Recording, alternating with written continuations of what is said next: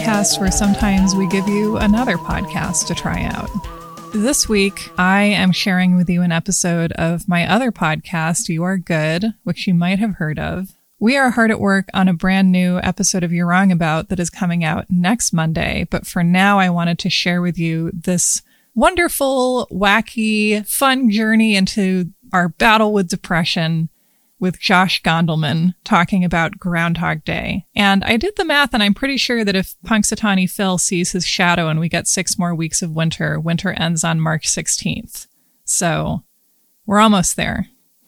You Are Good is a feelings podcast about movies that I host with my dear friend Alex Steed. And what we often say about it is that you don't have to see the movie to enjoy it. The movie is kind of a jumping off point for people who love it to find a shared language about what it feels like to be a human, which you probably are. This episode is about trying to find the joy and the laughter in feeling stuck, feeling depressed, feeling like you were trapped in an unbelievably long winter in which nothing will ever change, which obviously is a very theoretical idea that none of us have any connection with right now. But if you happen to, this is a fun one. If you don't know Josh Gondelman's work, he's a comedian, he's a writer. As we learn in this episode, he is a proud pug parent, a PPP. And one thing we like to do over at You Are Good is put in an original song or a cover by our producer, Carolyn Kendrick, sometimes, which is always my favorite part because I don't have to listen to myself talk during it. And also because it's the music of the very angels themselves. So look out for that. If you need to know You're Wrong About in your life this week, we have a wonderful episode over on Patreon with our dear friend Chelsea Weber Smith of American Hysteria, talking about their research on the Westboro Baptist Church and how people do change sometimes. Groundhog Day, for those of you who haven't seen it, does have suicide as a plot element. We do talk about that in this episode. And we also get into living with depression. And I promise it's fun. But if that's not your kind of fun, then there's other fun out there. Okay, that covers it. We'll see you next week with a You're Wrong About. And for now, here's Groundhog Day with Josh Gondelman. Come dance the Pennsylvania polka.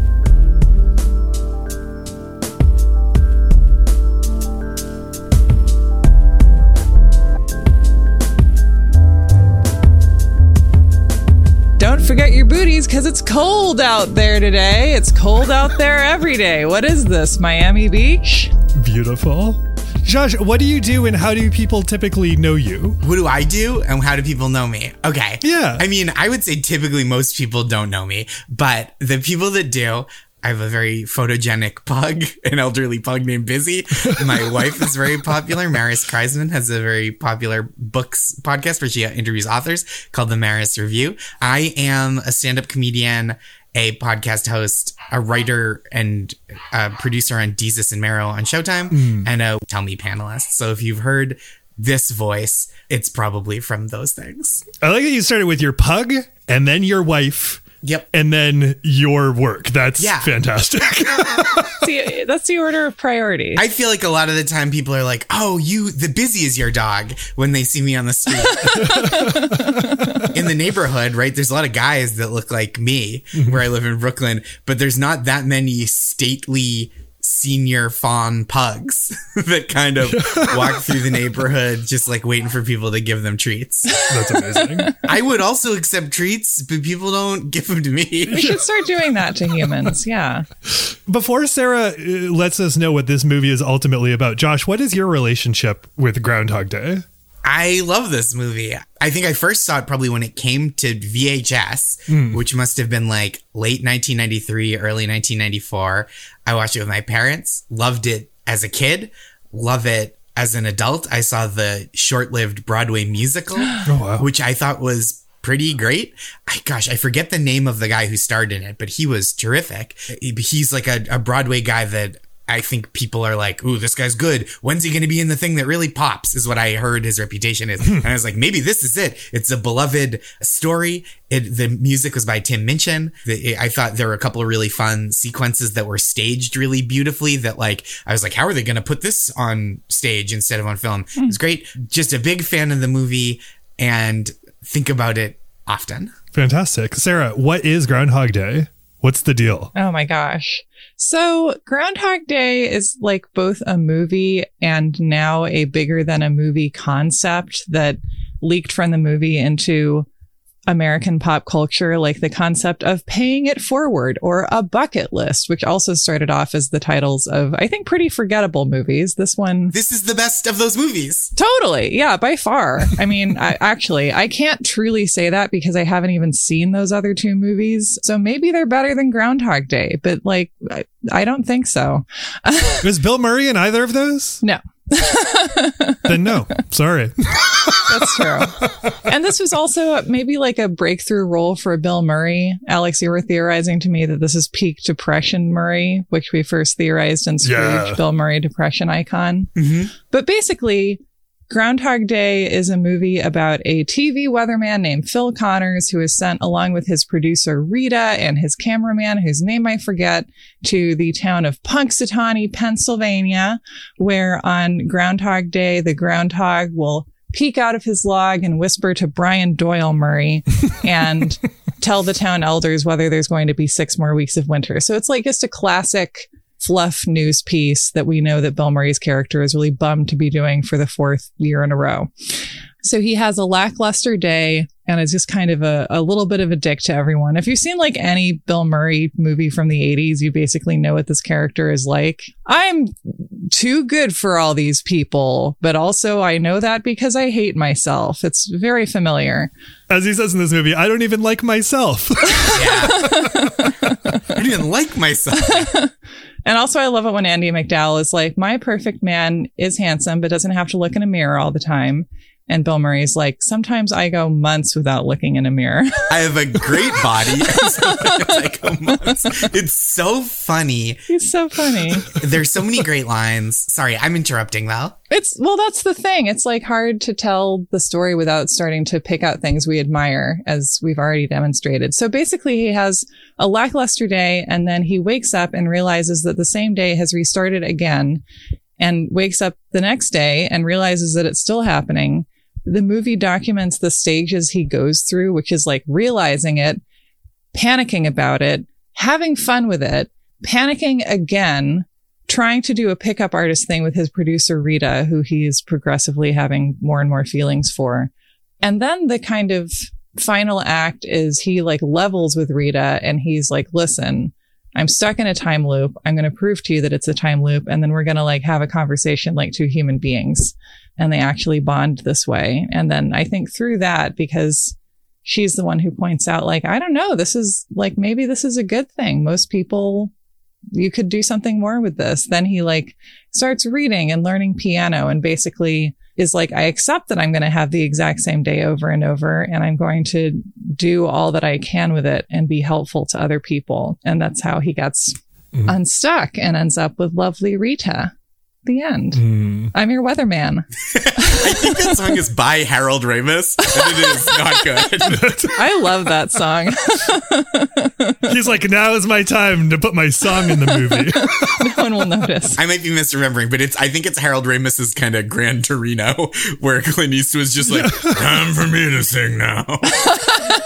So, Josh, knowing that you saw this movie when it came out on VHS, I did as well. There must be, and I imagine we're around the same age, but there must be a generation of people, probably boys in particular, who grew up on Ghostbusters and then saw Bill Murray movies as a result of like that came out after this. That's and like what's immediately coming to mind is Scrooge, which we talked about, in which Bill Murray just walked around in a depression that entire movie, and this movie in which Bill Murray walks around in a depression the entire movie.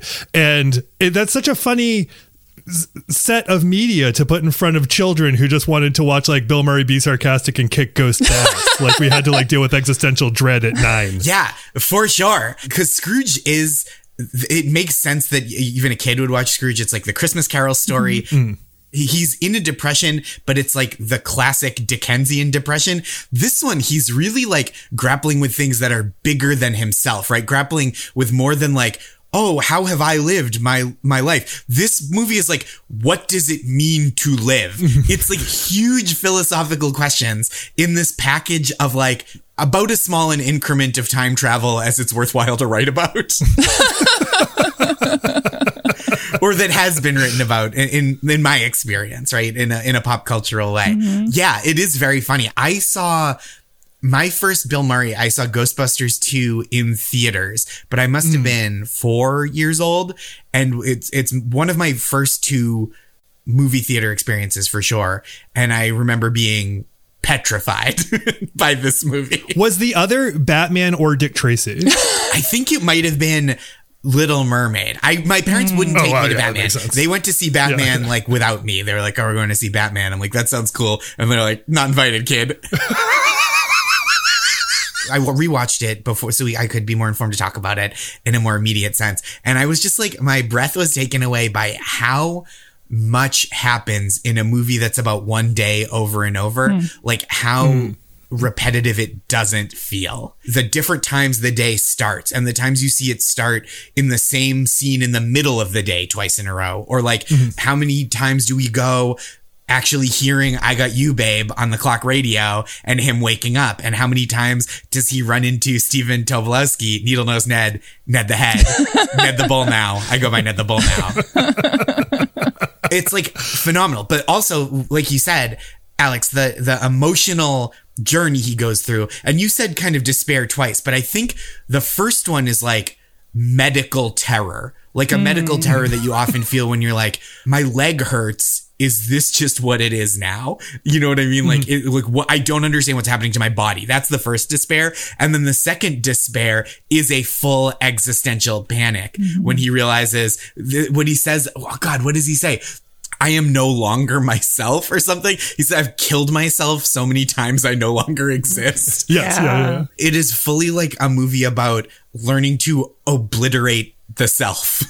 Oh my God, it's about ego death. Yes, it is. Yeah. Totally. I mean, literally, it's about death. Yeah. Physically killing himself isn't enough. He has to experience the death of the ego. Well, and what you described, Sarah, was in reconciling that he's stuck in this day, what's the most that he can do in this day, which is enlightenment. Like, it's like the definition of enlightenment. Through ego death and through like acceptance, like he reaches this like Eastern enlightenment and then is allowed to go to the next day and rent a house with Andie MacDowell. I mean, there isn't. This movie is perfect. But what if in my fan fiction version, there was a Jacob's Ladder type twist where it turns out that Chris Elliott, who serves very little purpose here, aside from as a foil, actually administered an experimental psychedelic to Bill Murray, and he's just been in the news van in traffic this entire time.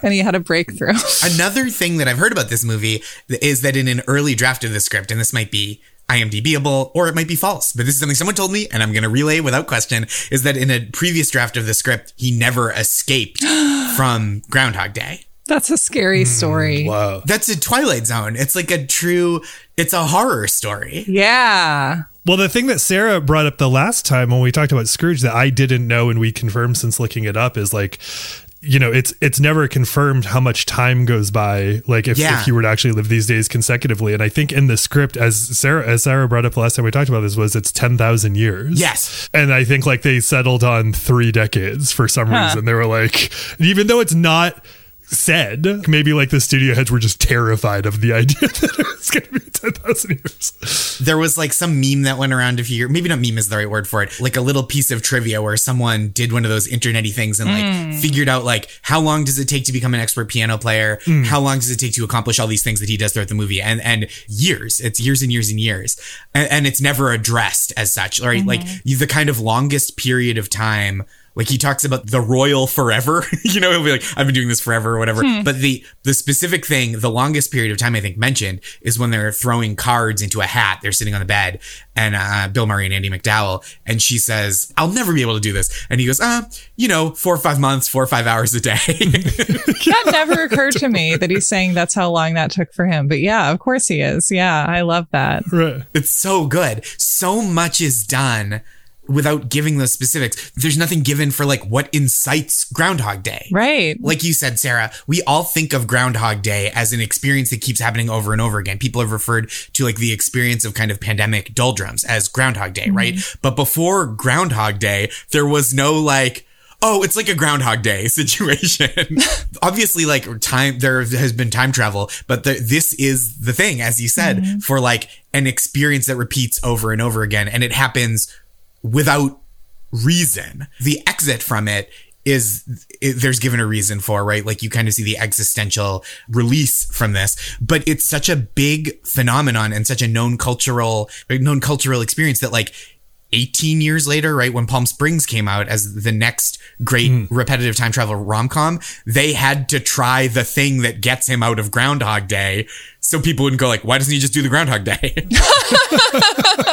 Like, that's how indelible this movie is. Right. I'm also going to do the thing that is always so depressing and be like, it was 28 years later because 1993 was 28 years ago. No, you're right. It was 28 years later. Yes. That just sucks. No, you're absolutely right. Yeah, but I shouldn't be right. 1993 shouldn't be 28 years ago. Does it hurt me that 1999 into 2000 is the turn of the century? Yes. Do I think about that every day? Yes. I'm still in denial. I think what gets me most is when someone says the 1990s as if we're going to think they were alive in the 1890s. Yeah. This is the thing that I think is floating around the internet, but a friend said it to me. Her high school students refer to the 90s as the late 1900s, which is absolutely just a kick in the stomach. Yes, it's like it was the late 1900s. I was listening to the Spice Girls. Yes, exactly. Oh my God. It was the turn of the century. Limp Bizkit was atop the Billboard charts. As anytime David Brooks writes a piece, everyone is like, holy shit, David Brooks is nuts. For just like looking out his window and describing what's happening. But he's like the Randy Newman of opinion writers. Mad attack the driver. He told me what the world is like. That's Randy Newman, not David Brooks. Maybe both. That's beautiful. There's a piece floating around right now where he's like, America's coming apart at the seams. He explained all the reasons why there's like bad behavior and not enough money being given to charity, et cetera, et cetera. And a lot of the stuff he said is actually correct. He's shocking. I read a David Brooks piece and I was like, yeah, you're right. Everything you're describing is correct. I mean, that is hard to miss, right? And he's like, why? He's like, I can't explain why. And it's like, because we're in a perpetual Groundhog Day situation. Like no one knows what is happening tomorrow. Like it used to be yesterday, today, tomorrow. Now it's like we don't know what's happening tomorrow. This is why. And we're in the early phase of Bill Murray realizing that he's stuck in this thing. Like we haven't hit the enlightenment part yet. We're not even close to the learn how to play the piano part of it. We started with learn how to play the piano. Isn't that funny? We were initially like, yeah. Right. We started with learn how to play the piano. Sourdoughs. Yeah. Then we got to drinking and eating a lot of donuts. and now we're still there. I mean, I am.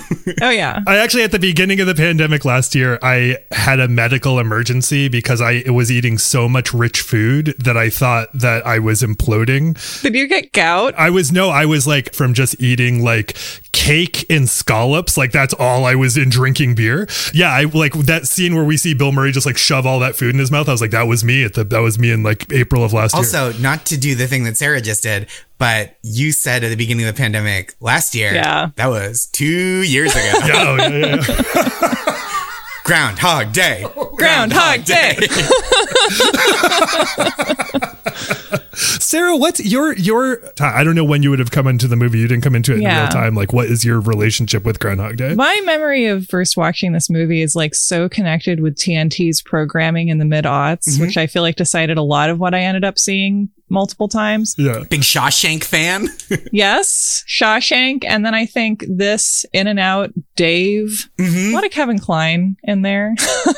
I talked about this with previous Your Good guest, Chris Gethard, but there are some movies that just feel significant and become American canon because one cable network played that over and over again when you were at an age where you would just like put on TV and watch what was on. And Gethard and I were talking about, for both of us, Airheads was one of those movies. Oh, yeah. Yes, that was on all the time. When you're like, name 20 Adam Sandler movies, I bet 50% of people don't get to Airheads. I think that is a Steve Buscemi movie. Yep, very Buscemi. It's a Brendan Fraser. Yeah. Yes. Oh my God. I remember like truly the experience of like trying to watch Comedy Central in the late 90s and being like, it's Airheads again. Yep, always Airheads. Because I remember Groundhog Day just always being on when I was in middle school and high school. This is probably the source of the great bond I feel with it, that to me, high school was really a Groundhog Day experience. You like wake up at some ungodly hour. You haven't slept enough. It's like grueling again. You're like, once again, grueling pace, and the winter will never end. And it's 8:00 in the morning and it's dark out.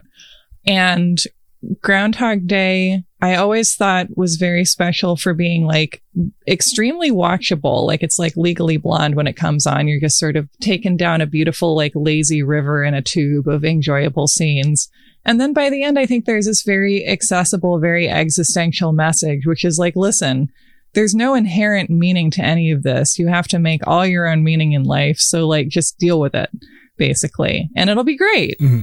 It's weird that this was a movie that I think actually deserved that it's going to be on in your house every third day treatment, and like maybe wouldn't be such a classic if it wasn't so rerunnable, which then makes me think of the thing I just learned, which is that this was the end of the working relationship between Bill Murray and Harold Ramis. Yeah. Because Bill Murray was like, let's make it more about philosophy. And Harold Ramis was like, no, we got to play this in malls. I think they struck like an incredible balance. Yeah. I do too. The touch is so light on the philosophy stuff, right? That very lovely Andie MacDowell speech when they're like cozy in bed in like a pretty platonic scene right after they throw the cards.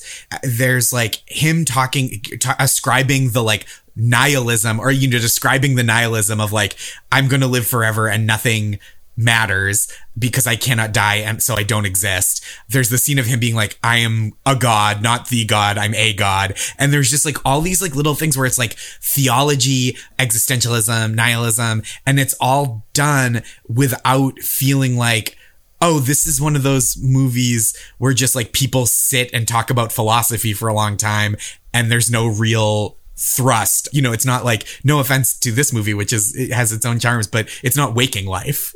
I still think about Waking Life sometimes. And I think it was right at the beginning, but the scene where I think it's Ethan Hawke and Julie Delpy in bed and they're talking about like, like maybe when you die and your brain is dying, you experience like this long dream state. I still think about that fairly often. That's my number one takeaway from that movie, because they're talking about Timothy Leary, the way that your time changes. And this is the thing that doctor who had a stroke and had like a TED talk about it eventually, about like how your perception of time changes. It's very acidy.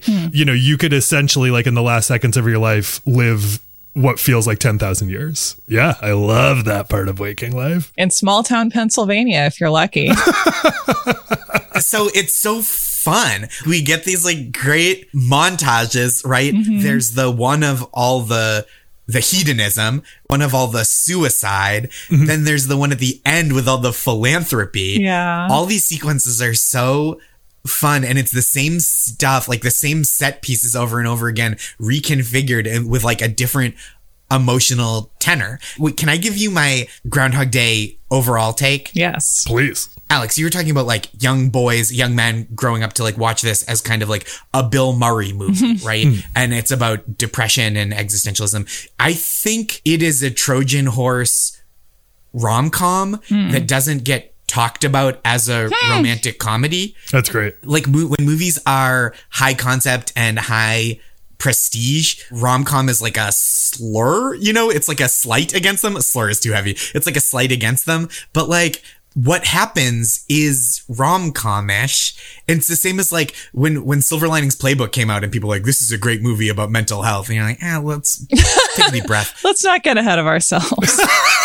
It's a romantic comedy is what the like, why it plays in malls. Right. Is because of that. With a scoop of something extra. But yeah, yes. I do love that when I finally saw Silver Linings Playbook a couple years ago, I was like, I really enjoyed this movie. And also, this is literally a movie where they do a dance contest at the end. That's the end. The climax of the movie is a dance competition. And it's like, because of who directed it and who's starring in it, it's not a rom-com. It's like a prestige dramedy. And it's like... Right. It's an Oscar movie. This has the same, not the same mechanism, but this is like a 40 dates and 40 nights mechanism. Yeah. There's this element of repetition that like leads us to get to the inevitable, them getting together, and there's like growth and learning, and there's a mechanism.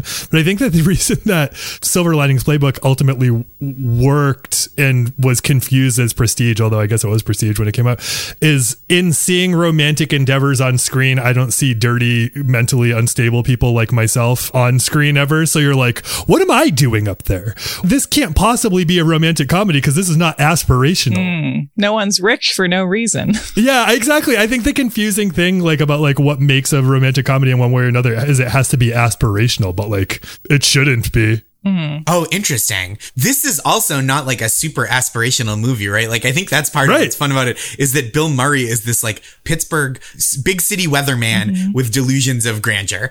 And he thinks his life is in a rut because he's covered the same event 4 years in a row. That's like a little winking thing, right? Of like, ugh, my life is over. I've done the same day 4 days out of 4 years. And then he has the same day for 30 straight years. It's just like those little details I think are so perfect, but these are not fancy people. They're people who like everyone except for maybe Chris Elliott aspires to have a more prestigious station in life than they in their industry even than they have. This isn't like people who are living the dream. This isn't like, can she have it all? It's like, can she have anything? Can we get out of this town? I was scandalized to learn also prepping for this episode that they actually filmed this in an outer Chicago suburb. I spent my whole life thinking they had really gone to Punxsutawney. Yeah. I grew up seeing this movie next to Maine thinking that Groundhog Day happens in New Hampshire my entire life. Are they like, they're like the woodchuck state or something, right? Isn't there some reason? There must be some charismatic rodent. Yeah, of course there is. Who's the mayor of somewhere. Much like Adam Sandler, Chuck E. Cheese grew up in New Hampshire and went on to great show business acclaim. Charles is from New Hampshire. Yes. Charles Entertainment Cheese. I mean, with a name like that, it's destiny. This made me think about Our Town, which I've still never seen or read, but which people reference all the time. And in which I know is about repetition of time in a small town and death and stuff. Oscar was wild, but Thornton was wilder. But I feel like one of the powerful things about this concept is that it is like so dystopian and so utopian to me. And I think one of my favorite scenes is just this little moment where Bill Murray's reading a bunch of library books in the diner and there's classical music playing. And that's, I think, setting us up for him deciding to learn the piano, but he's also just kind of like looks around and is like, I'm enjoying my afternoon. And like, if I had, I have this thought all the time. I'm like, if only I had a spare lifetime where I could like freeze time in this life and step in over there and just read in a diner. I think maybe concepts are stickier if they're both depressing and fantasy wish fulfillment in that way. It's such a happy ending. Yeah. Everybody kind of gets what they want, especially Bill Murray. He's like the most improved man. A brilliant thing about the time construct is like when you said take this time to do like self-improvement and to do stuff that's like edifying.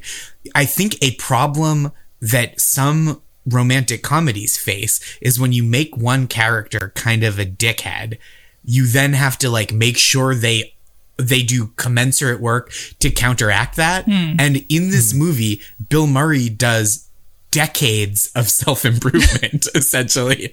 And so, you know, it's not like, oh, I showed up with flowers even though I cheated on you with your sister. It's like, I was rude to you for our first 12 hours as coworkers. And then I spent the next 30 years becoming a man worthy of and considering himself worthy of love. I experienced ego death. Right. It truly, like, hey, what have you been up to? What's new? Well, I obliterated my ego. I wonder if Harold Ramis took a bunch of mushrooms, or Bill Murray seems into mushrooms, right? He's got that look about him. It's wild that this movie drove them apart, considering that they both achieved their goal. Their friendship died. Right. One of the best movies of the last, when did it come out? 5 years ago? Last 5 years. One of the best movies of the last 30 years. I can't believe I know this. When Steve Zissou came out, I read in an Entertainment Weekly article, a profile on Bill Murray. I grew up loving Bill Murray, but like they talked to Harold Ramis about their falling out. Yeah. And it was not just like a professional fall. It was like a total friendship falling out. Wow. That's awful. He said something along the lines of like, Bill has a code and you don't know like what lines that code is built on, but when you transgress the line, there's no coming back. Wow. I was like, is Bill my dad? What a wild thing to observe about someone and then to have printed about you in a magazine. Right. Well, yeah. And also, I mean, I was thinking this while I was thinking about this whole thing. I was like, I'm going to have to say, like, to Alex, I think it's weird that Bill Murray couldn't compromise more, because you're the person who sees me at my like least willing to compromise about literally anything. And it's weird for me to be like, sometimes you need to compromise when you're working in entertainment, but like you do. If the movie had imploded based on this fight, Right. I would understand. Or if like one person got their way and it was like, this was a purely silly sci-fi movie, romance, or if it was purely a philosophical treatise, I could get the idea of like, ugh, this person took the reins and changed the course. But it just feels like such a wonderful compromise between those two missions. Yeah. If told the concept before you saw it, if you didn't know the reputation of Groundhog Day, you'd think it would be one of those movies that you go, oh, that's like a fun premise, but like they didn't really, I wish it had gone better places. And it's like, Right. no, it's perfect. Right. I mean, that's part of why we're all just standing around marveling about it 2 years after it came out. 1993, just nearly a fortnight ago. I guess to me, there's always something that's really a draw about a movie or a book or any significant piece of work where you can't really see the seams. You can't see how the craftsman did it. It's like getting a jewelry box that's a bunch of like different wood together. And you're like, I have no idea how a person would do this, but I'm holding it in my hands. Yeah. It functions so smoothly. If you really kind of like peer at it, you can see the grain a little bit of like, oh, that's why this happens here, right? This is the narrative function of this person. Right. Oh, this is the moment they chose where he is not only aware that he's repeating the day, but the day he stops, watches the guy step in the puddle in front of him and then hops over the puddle, you go, oh, he's now taking control of this, right? That's like the little moment that shows like he's in charge now. I don't know how you get it sanded down so smooth. Right. But like sometimes you watch a work of fiction that when you watch it, it is so exact and makes so much sense that you go, oh, they must have just wrote this down exactly as it happened. Right. I love Palm Springs. I thought Palm Springs was great. Me too. There are a couple other like good movies that deal with quirks in time, but this is the most seamless as far as I can imagine, because you can look at any plot hole in Back to the Future with regard to like how time travel works. They don't fuck with any of that, which I love in this movie. They're just like, We don't even know that it's time travel. We don't know. Right. exactly. This thing happens and we somehow did the math on all of the real possibilities and found the most realistic and resonant ones back to back. So you never question the concept of the movie. You know the rules, right? The day resets at 6 a.m. If you die, if Bill Murray dies, the day resets at 6 a.m. Anything about the day resets. Even if he just did it at 5:50, it immediately resets and gets glued back together. Nobody else has any knowledge of this or experience of it or like residual genetic encoding that these things happen, right? It only happens to this person. Nobody else knows any of it. And like, those are all the rules we get. We don't know why it started. We don't, until it ends, know how it ends. He's not working towards a goal, which I think is important to the movie. He's just decided to live in Groundhog Day until it releases him. But he's like fully given himself over to it. So it's not in Palm Springs. They spend so much time actively working to like undo it. And they spend so much time playing with like, what if you die? Well, if you die, it's done. But if you get maimed, then you stay maimed until you die. And like, here's the point at which you spawn. And like, this is just like, it's a bed and breakfast in Punxsutawney, Pennsylvania. It happens every day. Sonny and Cher, shut up and watch. Right. Like, just deal with it, kids. Just fucking deal with it. Harold gave you a movie. To the David Brooks piece, like, and to my own personal life, I've had a tough week. I like freaked out a bit just based on like all of the responsibilities and stuff that I have. It felt like it was too much. I'm a person who like meditates and finds mindfulness really important in their life. And I'm really good at being in the moment a lot of the time. And then when I am not, it sucks. Mm-hmm. And so like to David Brooks' point too here, and like with regard to like what is figured out to be the solution in this movie, a solution that this country's not going to come to because it's not in our style or DNA, is like we really do have to, when we're freaking out, learn how to like embrace and be in the moment and not freak out about not knowing what's happening tomorrow, because we never know what's happening tomorrow. And I love that that's what unlocks this thing, to your point, Sarah. But like, does either Harold Ramis did a lot of mushrooms, or he was like a big Enlightenment guy, or both? Mm-hmm. This is a masterpiece of a person who was trying to convey that to other people, and did so successfully. And I love that I, as like a kind of depressed 14-year-old, was able to, I mean, I think that a lot of the reason I'm so attached to TV and to movies is because there were just always movies that could make me feel good about the world when truly nothing else did. There's an accessibility there. This goes down so easy because it does follow a classic hero's journey as we're accustomed to receiving it. And it's just that like the thing he has to do is accept an existential lesson, and we see him do it. The conflict is so internal, like he overcomes himself, and all the other things he does are manifestations of him accepting that existential lesson, right? Like he becomes a better person, like, and it's like the reason for it too, right? Like there's a period where he's learning about other people to manipulate them, and then there's a period where he learns about other people for the pleasure of community. You know, there's a period in the movie where like maybe he would have learned a couple bars on the piano to impress Andie MacDowell. Mm-hmm. By the time it's the end, he starts doing all these other he knows when to give someone the Heimlich maneuver. He knows when to catch a kid who's falling out of a tree. He changes a tire for 3 older women every day. You know that this is something that has become his daily routine, is to do for others. Like he catches the kid, and it's the first time we see it. And he puts the kid down and goes, "What do you say?" And the kid runs away. He goes, "He never thanks me." And like, this has happened over and over and over again. And we don't have to see him catch the kid 5 times. That one bit of dialogue gets to like, oh, this is my life now. I live in service of others and in pursuit of self-improvement. He kind of becomes an angel over time, which is so funny. All of the things that he used to do as a means of like manipulation or sort of gaming his experience with other people, he realizes that like if you just go another step on that, you might actually find enjoyment in the things that you're trying to use to manipulate people. Like you might actually like playing the piano more than a couple bars. Like that might be good for you. This has just always been kind of funny to me how Andie MacDowell says that at college she studied 19th century French poetry. I think 19th. As if that's a major. I just love that.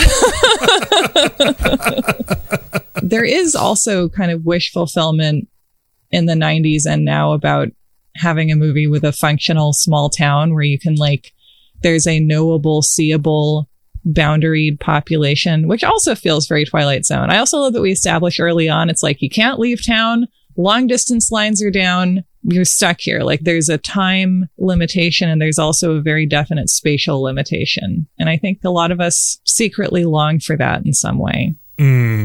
In my experience of not growing up in this town, but growing up in a town that was like very much a small town in the 90s and is now just like still has the small town aspects, but also just has like a giant dollar store in the middle of it. And like that ended up occupying a lot of stuff. Like this was like a romantic vision of a small town in the 90s. This is an especially romantic idea of what small towns used to be. Yeah. I think that's the part of the ending that rings the most out of step with reality now. Like obviously there's their relationship is, you can accept it or not, but the idea of like they walk out of the bed and breakfast and they're just like, I love it here, let's live here now, as if the problem was Pittsburgh ever. Like the problem was their fancy Pittsburgh ambition. And that's no slight against Pittsburgh. Pittsburgh is the Paris of Appalachia, okay? In the same way that you can be happy in like Tokyo, Los Angeles, New York City, their idea of like, what we really need is like this small town beauty is like a very, it's an idea that feels like it's been disproven by all of American history. It's such an interesting thing to be attached to. I remember finding it when I saw 3 billboards outside Ebbing, Missouri. I was like, let's be honest. If the person who wrote this movie lived in America, this would all take place in a Walmart and it would make a lot more sense. Because like this idea that the drama of the story is propelled partly by the fact that people are like on a main street or a town square type deal where they can like see each other and surveil each other, like that is increasingly going away. I mean, there's still tons of surveillance, but in a less direct, you are in my sight line all day long kind of a way. Mm-hmm. Although I will say, when I was in Maine not long ago, in that form, like you're saying, it almost felt like it was a blast from 30 years ago. You mean the 1950s? Yes, exactly. The 1950s. I got a text from someone who was like, hey, just so you know, I just drove by your house and there's a couple sheriffs there and there's a guy who looks like he's from The Hills Have Eyes just hanging out on your lawn. And it was like a classic, like I didn't need to be concerned. Like someone knew to let me know. It all turned out to be fine. Like someone got pulled over and they happened to be on my lawn. It was one of your Hills Have Eyes friends, of course. It just made sense. It was someone I knew, right? It was fine. But I was just like, oh, this is like quaint. Like this is a really quaint situation that doesn't happen much anymore. I don't mean to sound like a big city elitist. I mean, you can also be happy in a small town and you can enjoy life. But I think like the antidote to what ailed Bill Murray was not small town living where everybody knows each other and everybody is just like working in a little town where there's never any friction except for what will the groundhog say. I think that does not quite exist in the way that it's presented here, obviously. But it's not something that had occurred to me until you kind of brought up the 90s-ness of like, we're just going to go to a little self-contained town where nothing goes wrong. Right. Or that's not even true. Their homelessness problem is one old man. And they got a couple guys who were unsatisfied. Mm-hmm. Yes, that's true. Those guys, a couple guys, the proto-Trump voters. Oh, boy. Like post Ghostbusters, pre Operation Dumbo Drop Bill Murray. Again, it's like Scrooged this and What About Bob? Like Bill Murray was doing a lot of heavy lifting on explaining to us how fucking intense our lives were going to be. Yeah. At least psychologically. This was his mental health trilogy. Like in the Bill Murray Renaissance, right? It's like the ennui years. Yes. Lost in Translation and Life Aquatic. He kind of gets into that place of like, he's seen it all and nothing makes him feel anymore. The Scrooged episode, I was talking about the ennui years as his third act, and like that's been going since 98 for 6 years already. It's like The Irishman. But no, you're right. When you think of like elder statesman, weary-faced Bill Murray, that's been 20 plus years. Again, we were talking about in that episode, like the myth of Bill Murray, like the Bill Murray that will sneak up on you and take a selfie or like bar mitzvah your children. Yeah, exactly. Or like be a guest bartender without being asked, like that, all that stuff. That this feels like the birth of that myth, because by the end of this movie, he is essentially the Bill Murray that does that. Like by the end of this movie, he's the guy who surprises Michael Shannon and Lover with WrestleMania tickets. Like that's like the shit that like our new modern Bill Murray is. I've watched this movie like 3 times this week and I never noticed that was Michael Shannon. My God. I didn't recognize that either. Yeah, he talked his fiance into marrying him. I mean, outside of just like the real experiences with Bill Murray, like this fictional Bill Murray went out into the world and now like lives in the world, like Freddy from the postmodern Nightmare on Elm Street movie. Oh yeah, Wes Craven's New Nightmare. That's the one. Thank you. You also earlier you said, I think you were trying to say 40 First Dates and you said 40 Days and Nights, which makes me think of a cross between 40 First Dates and 30 Days of Night, where Adam Sandler has to date a vampire in Alaska. I think it's 50 First Dates. Oh yeah. Oh my God. Wasn't it 40 Days and 40 Nights with Josh Hartnett? Yes. Oh my God, you're right. It's very confusing. There's too many numbers. It's not your fault, Alex. Too many numbers. I recently called the movie 7-6. We're close. Oh my God. Sarah, what stood out for you this time that you didn't catch last time? I mean, one of the ironic things about this movie, maybe, or the appropriate things, is its rewatchability. So I feel like I've seen it 50 times. I don't know. I don't think I noticed anything new this time. That doesn't mean I caught everything. It's rare recently that I will watch the movie from start to finish. Yeah, that is unusual. Josh, anything that stood out immediately to you? One thing that I there's less of than I remember is Stephen Tobolowsky, whose scenes are so indelible to me. And he really only shows up a few times. Mm-hmm. His initial monologue, which I love so much, his initial introduction, where he's like, "They see something I want, I grab it by the horns. Ned the Bull, that's me now." And then my old roommate, Jason Marcus, and I, we used to watch this when we lived together. And the Ned the Bull, that's me now is something that sticks. So whenever we'll still text each other about that, Josh the Bull, that's me. I'm grabbing what I want. And then the other thing, which is such a funny joke. He's like, I went to Case Western High School. I did the whistling belly button trick at the talent show. Dated your sister Mary Pat a couple times till you told me not to, or you told me to stop, which is so funny. The best part of that is the follow-up where Bill Murray says, did you turn pro with the whole belly button thing? Did you go pro with the belly button whistling? The setup of it, where they haven't left for Punxsutawney yet, the thing that really stuck out, because that's not a super memorable part of the movie. It just kind of sets up here's Andie MacDowell, here's Bill Murray, he's a dick to her, he's a dick to Chris Elliott. When he goes ugh, I've done this for 4 years, I'm sick of this, I'm over this, I'm going on to bigger things, and everyone makes fun of him. And it's the rut he thought his life was in. I think establishing the scale of it, of I've been at this job for 4 years being a Pittsburgh weatherman, and that being he's cultivated this disdain for his colleagues and his work, and still can perform, right? You see him on camera and he does a good job pretending to blow the clouds across the screen. The scale of God, my life is just stalled out of doing the same job for 4 years is such a fun little thing to establish that is just such a short time frame compared to the eternity that he's up against.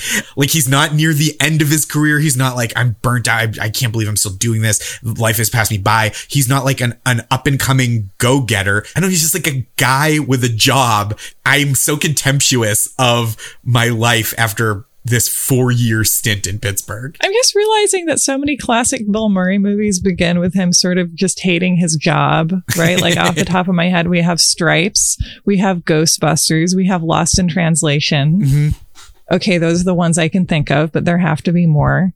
Alex, you said this before, being the face of ennui. Mm-hmm. Well, okay, what do you do? What do you do with this ennui that's part of our human condition?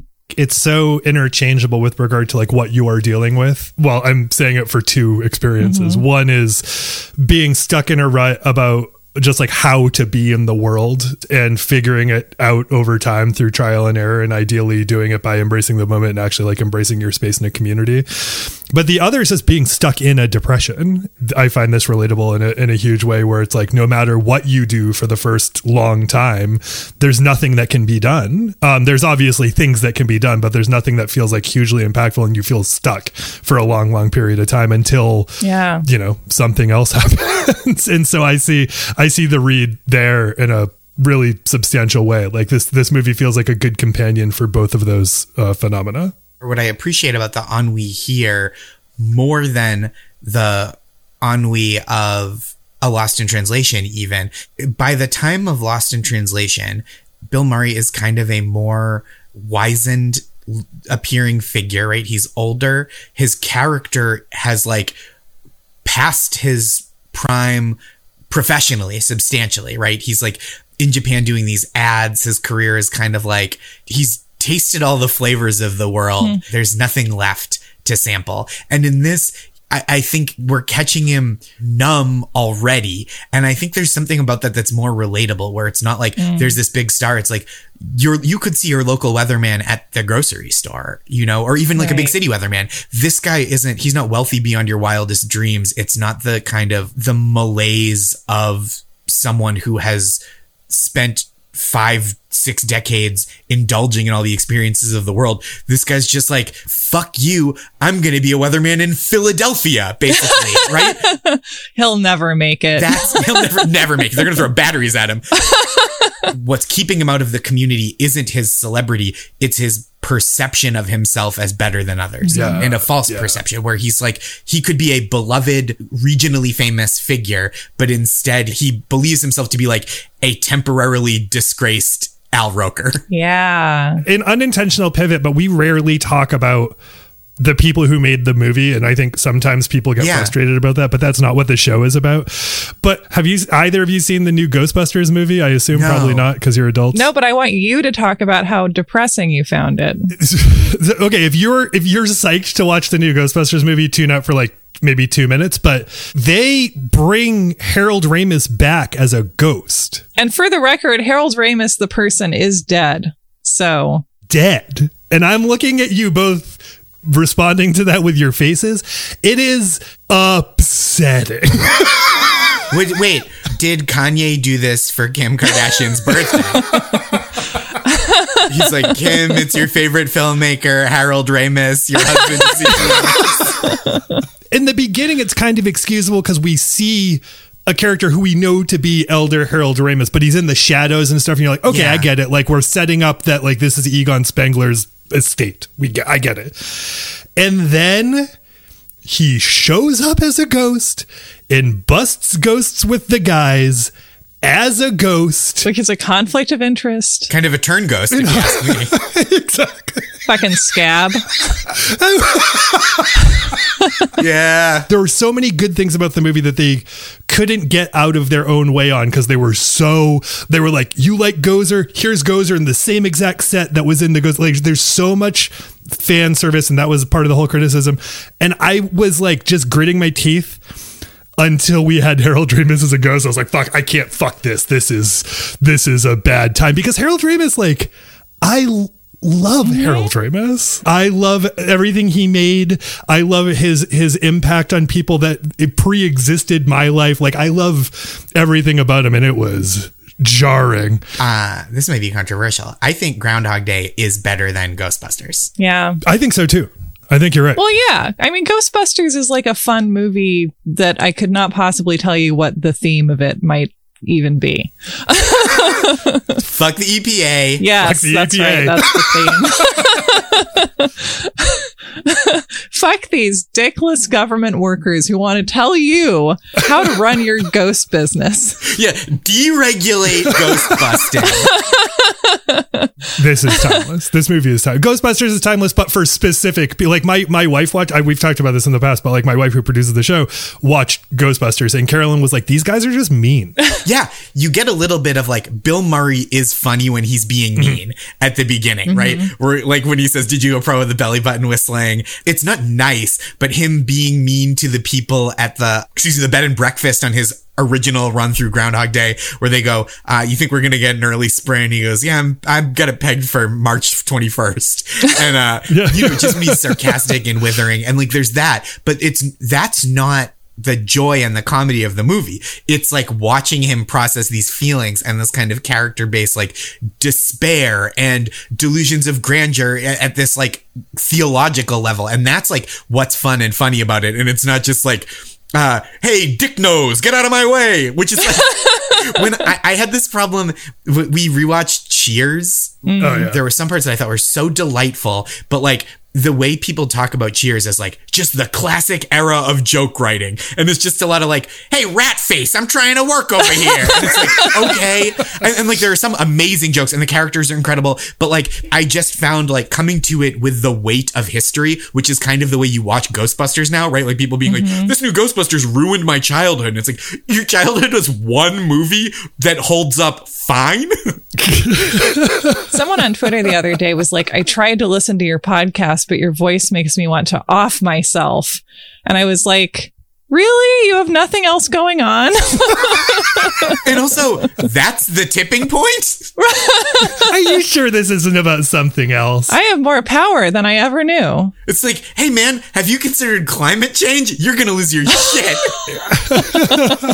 To your point about that version of Bill Murray, like from Meatballs to this part of Bill Murray's career, like Bill Murray being a disaffected dick is funny. Is very funny when it lands. But now thinking about the existential depression trilogy, this is the last movie I can think of where he is that character in any way. After this, he's in Operation Dumble Drop for sure. But then he's in his third act of the career at this point. He's certainly a dick by way of his demeanor. He's always Bill Murray, but like he's a dick that knows that things are deep and he's in over his head in one way or another. Like this is the last like cocksure shithead Bill Murray. In Life Aquatic, even when he's lashing out, you see the wounds that's covering, where he's not like wounded in Ghostbusters. He's just like, right. Hey, I'm fucking Bill Murray. It's like, what a cool guy.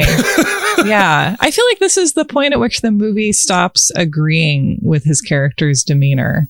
Yes. What a great way to put it. It might be the fulcrum, right? Like of that. Yeah. I think that is why it is maybe my favorite.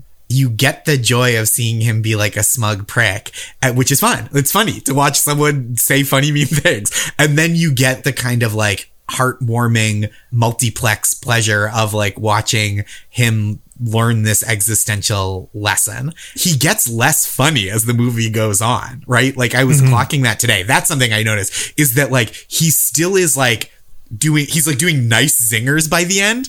He does the Heimlich maneuver, Buddy in the restaurant, and he goes, hey, next time you have a steak, maybe get some sharper teeth. And it's like not a good joke, but it's structured the same as when he's being funny. Right. The additional layer on that joke of this is Bill Murray nice making a Bill Murray joke is very funny. Yes. It's like the dad joke version. Typically, we wrap our episode by identifying who a father is, but who is the daddy. And I don't think that Groundhog Day has a father outside of time. Sure. Kind of a helicopter parent in this movie. Yeah. Can I pitch? Of course. I think Bill Murray starts out as a daddy and becomes a father. Oh, wow. Tell us more about that. So he is the kind of like swaggering, masculine, authority, not necessarily authority, but like celebrity figure, you know, at small c celebrity, even though he says he's on the phone, right, with the emergency hotline. He says, don't you have something for emergencies or celebrities? I'm both. I'm a celebrity in emergency. He's not really, but he's kind of the swinging dude of the beginning of the movie. And that doesn't serve him especially well in the long term, even though he eats a lot of sticky buns and has sex with at least one, maybe two or more members of the community. And then he becomes, the movie is him learning to nurture. Like, I think he is a father by the end. Like, spiritually, he's protecting the children of the town and he's respecting his elders and doing them favors. And it's very fatherly to me in like a very sweet way. The things he does at the end of the movie, he's reading goodnight stories, like very father stuff. Oh man, that's fantastic. I think that's the answer. Also, to me, something that saves this from being one of those movies where like some guy is a real shithead and then he meets a woman and he's like, I must seduce you. I'm going to become slightly better, but only like just enough to get you to like me. Yep. And I never would have thought to do it without you. To me, there's something meaningful about him actually falling for Andie MacDowell's character, who I also love that she's named Rita. He talks about the fact that she's such a kind person. This comes up multiple times and that this is what he's inspired to actually practice. A thought that I've had since becoming so pandemic housebound is that like, I guess managed to avoid really thinking about housework for a lot of my life. Like I would just sort of live like a slovenly bachelor, and I still basically do. I mean, Alex, you know this, but like I'm trying to be civilized. I think a lot about the fact that the real work of our lives is like housework, and housework maybe trains us to do this, where it's like, you just have to, like every good thing that you do or care about, you have to do constantly. And this idea of doing some big thing one time and being done with it is very illusory. A beautiful thing about this movie isn't that it's not that he does the thing to be with her, right? Like, it's not like his change is inspired by being with her. Like, he doesn't take up the piano when she says, I like a guy that knows an instrument, right? When she says, like, you know, if I were you, I would just live like this is a gift. Like, you have all this time to do all this stuff that you never thought you would get to do. And so it's not like a gesture to win her over or win her back.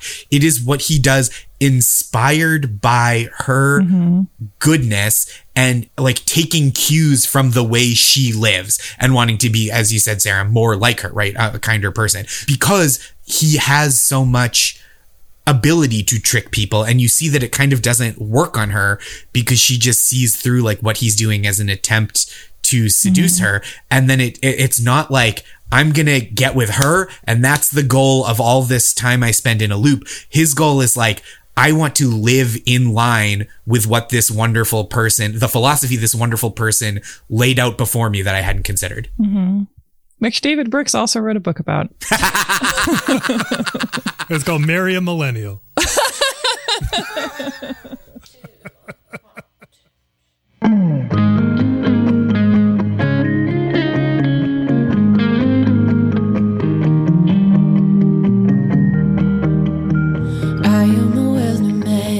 Finger to the wind, watching storms blow out and in. I know the future, I know the forecast, I know the skies like the back of my hand. And I thought there'd be rain for days, I thought I knew everything until I woke up today. Oh, I've never seen the sky so blue, never seen the sky so blue.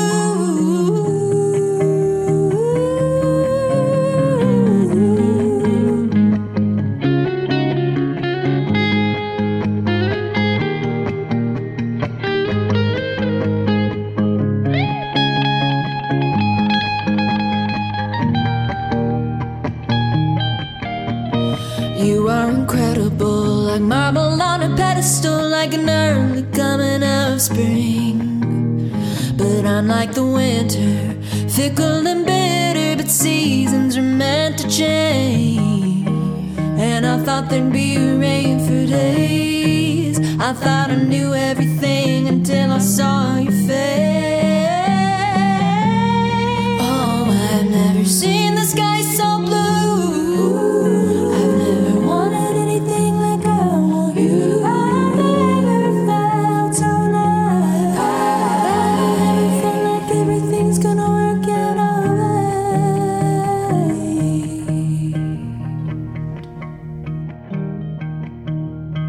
I am the weatherman, my finger to the wind, watching the storms roll out and in again.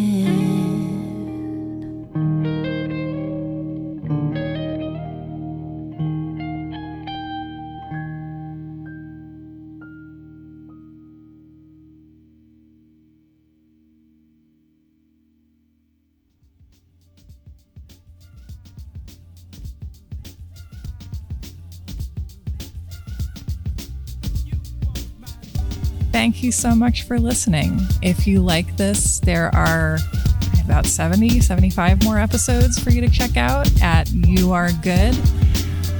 And if you want to hear a lovely bonus episode that we just made, you should go over to patreon.com/you'rewrongabout, where I have a conversation with the irreplaceable Chelsea Weber Smith of American Hysteria about their research on the Westboro Baptist Church. The song you just heard was Weatherman from our producer Carolyn Kendrick, who often writes songs for the show. You can find more music she's recorded for You Are Good at carolynkendrick.bandcamp.com. Thank you again for listening. Thank you for being here, and we'll have a brand new episode for you in a week.